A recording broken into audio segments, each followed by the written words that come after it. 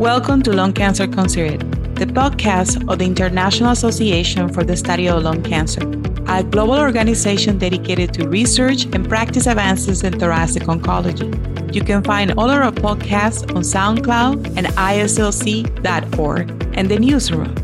I'm your host, Dr. Narjust Florez.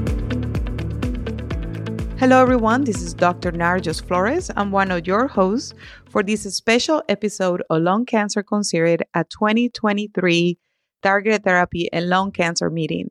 We have two wonderful guests today, and we're going to talk about a controversial subject, which is consolidated radiation for residual small cell lung cancer.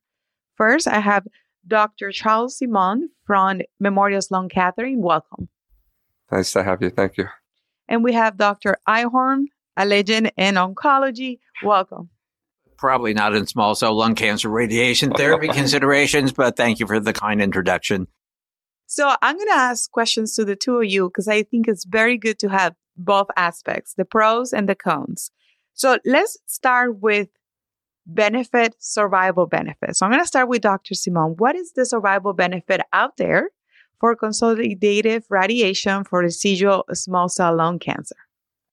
Yeah, so the data that we do have suggests that if you add radiation therapy to systemic therapy in patients who have either a partial response in the chest and do not progress anywhere, we do have a survival benefit with adjuvant radiation or consolidated radiation therapy.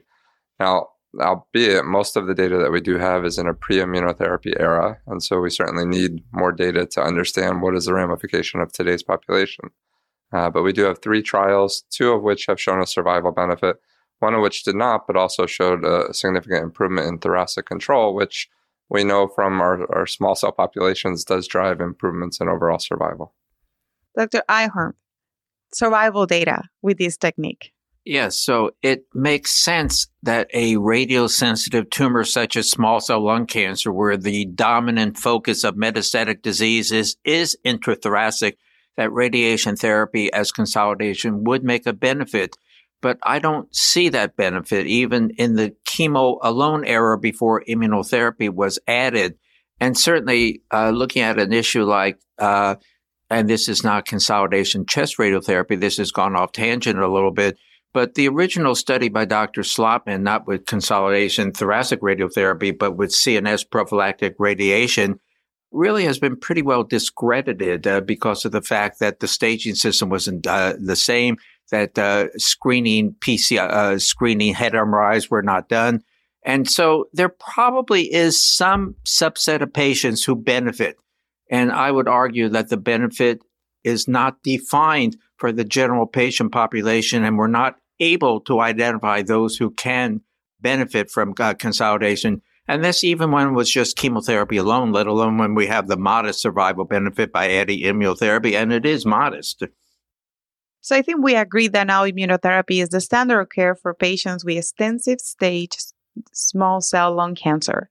So going back to the same questions to the two of you, now with immunotherapy, Dr. Simone, are you expecting that these patients that go to consolidated radiation will still be in the atezolizumab? So one of the questions is, do these patients continue at atezolizumab or do you take a break during that time? I wouldn't take a break. The data we have shows a survival benefit with continuing. So that's the priority, and that's the data we have. We should continue the immunotherapy as the trials have shown. But that doesn't mean we shouldn't add radiation to that. We know with giving 3 gray in 10 fractions, there's not any appreciable toxicity with or without immunotherapy. We have many studies now showing the combination of radiation and immunotherapy, especially to low doses like that, are safe. So they can be delivered at the same time. Certainly, I would get through the cytotoxic part of chemotherapy before considering consolidation.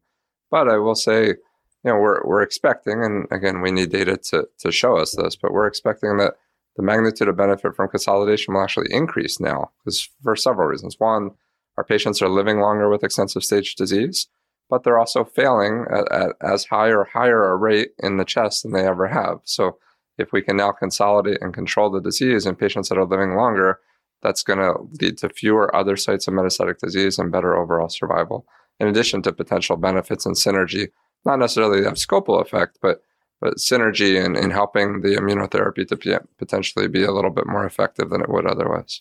Thank you, Dr. Simone. Dr. Einhorn, little bit different question in the sense. You mentioned the consequences of the consolidated radiation, right? Pericarditis, pneumonitis. Have you seen or you expect that these toxicities that can be hard to manage will increase with immunotherapy? Well, certainly that appears to be true with non-small cell lung cancer when we're looking at trials of giving consolidation immunotherapy after chemoradiotherapy, which is kind of a different question, where we do see some increase in pneumonitis. I tend to be, and I think Charlie also tends to be data-driven, and there simply isn't data with chemoimmunotherapy, pro or con, that it would improve survival. We just don't know the answer to that. And I think a more important question to ask is not about the radiotherapy question, but adding immunotherapy to the 4 courses of a platinum compound plus etoposide has a modest improvement in survival a couple of months, as Dr. Simone mentioned during his presentation. What we don't know is that all these trials that have been done with consolidation immunotherapy then gave single-agent immunotherapy for a total of a year. We don't have any data that makes any difference. It's just the way the first trial was done with durvalumab. These drugs are not particularly great when given as consolidation therapy in studies that have been done. So I would think a more important question for a debate would be whether we should continue immunotherapy for a year rather than the question of consolidation radiotherapy.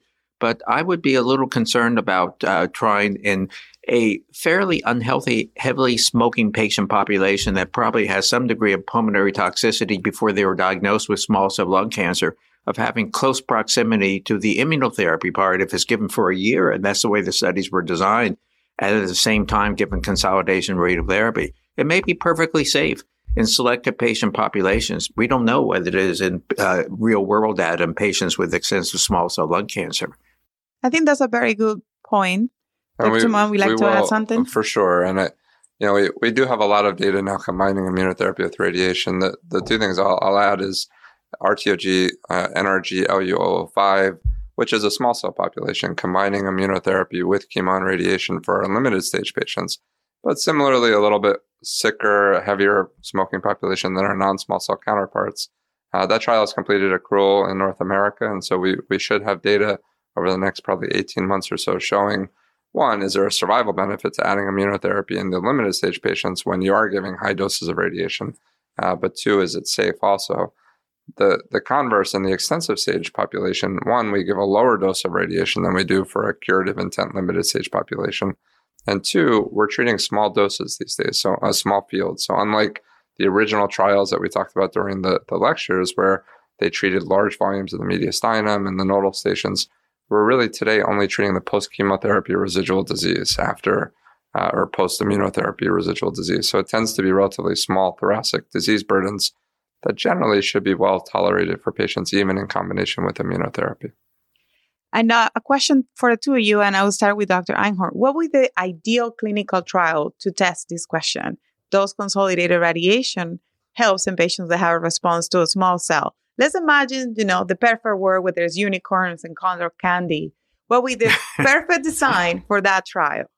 Well, it's not a complicated trial because the standard is initial chemotherapy and concurrent immunotherapy.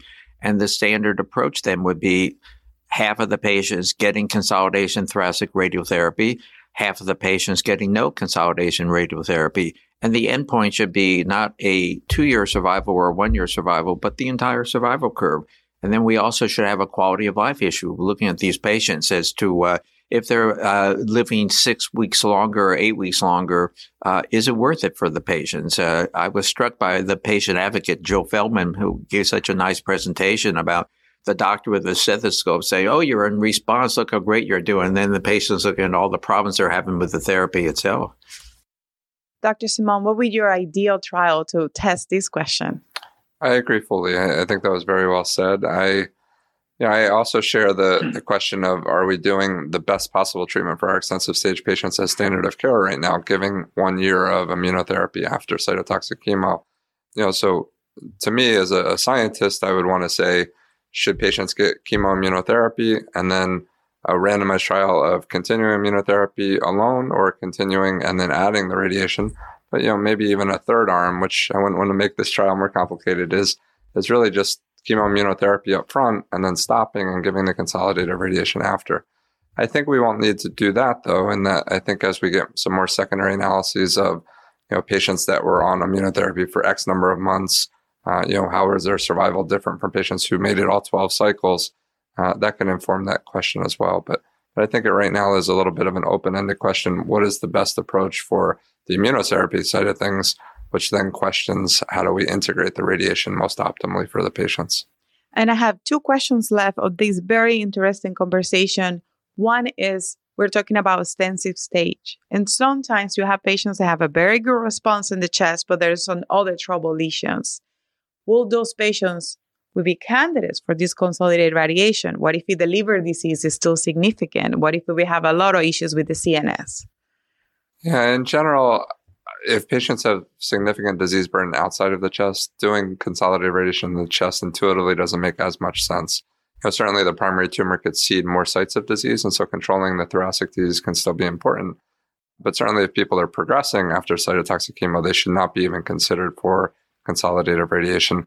If somebody has a more limited life expectancy because of active disease in the liver and other things, that may be important as well.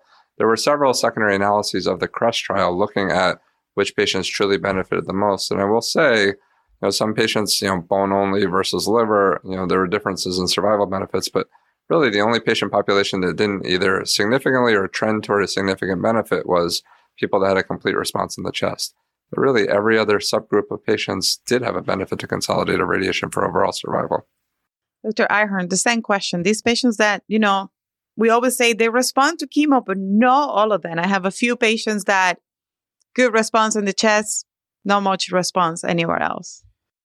Certainly. I think it doesn't make oncological sense if 90% of your disease is outside the chest to think that you can radiate residual disease in the chest.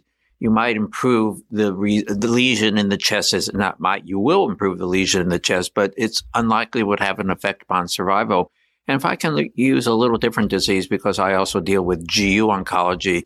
So the idea of doing a nephrectomy in patients that have distant metastatic disease is well established, but it's well established in those patients that have a large tumor in the kidney and small distant metastases. And that's a different type of local therapy with surgery. And to me, I think if this concept works, the group of patients that it would work on, and that's what that MedNet questionnaire was, were the patients that have had bulky disease in the chest and minimal disease in distant sites and still have minimal disease in distant sites to justify doing that.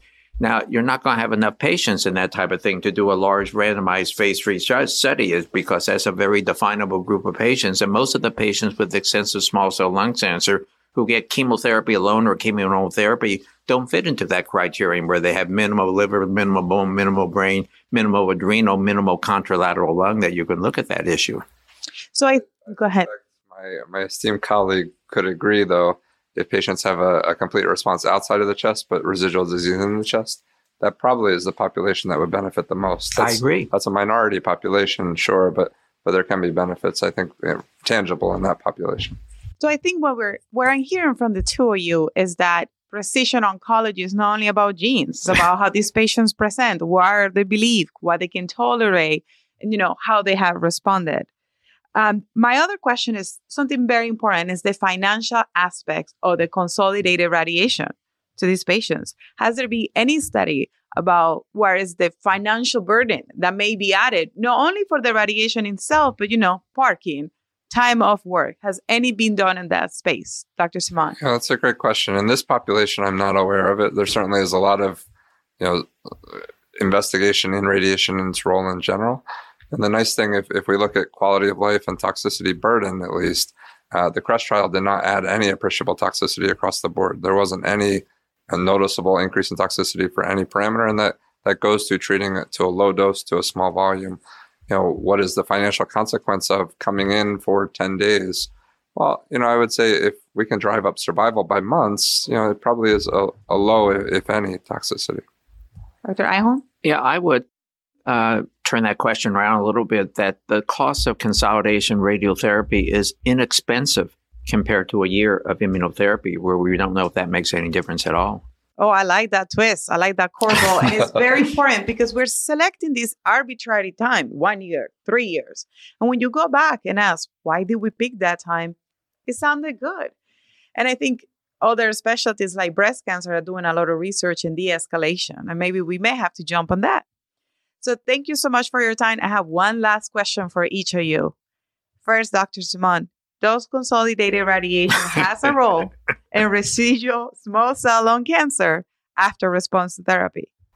I think undoubtedly, you have to say right now the answer is yes. We need more data in the immunotherapy era for sure. But if we look at all of the existing literature, the only long-term survivors, the preponderance of long-term survivors are in people with extensive stage disease.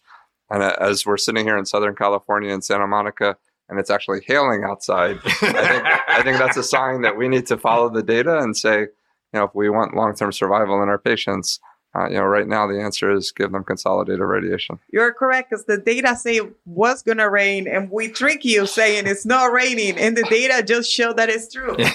Dr. Einhorn, for you, does consolidated radiation for residual small cell lung cancer has a role in patients that responded to systemic therapy?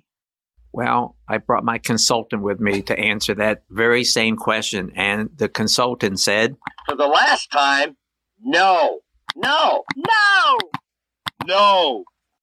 Thank you to the two of you. It was a true pleasure to have you here live. And I guess we will follow up in a few years to see where we are. And there's a tunnel that will go underground so we don't get wet. And certainly, I train at Mayo, so we do have a lot of tunnels out there. Maybe we do it in Indiana too. Thank you for having us. Thank you. Thank you, everyone, for listening to another episode of Lung Cancer Considered. This is Dr. Narjust Florez from Targeted Therapy for Lung Cancer 2023. Thank you for listening to Lung Cancer Considered.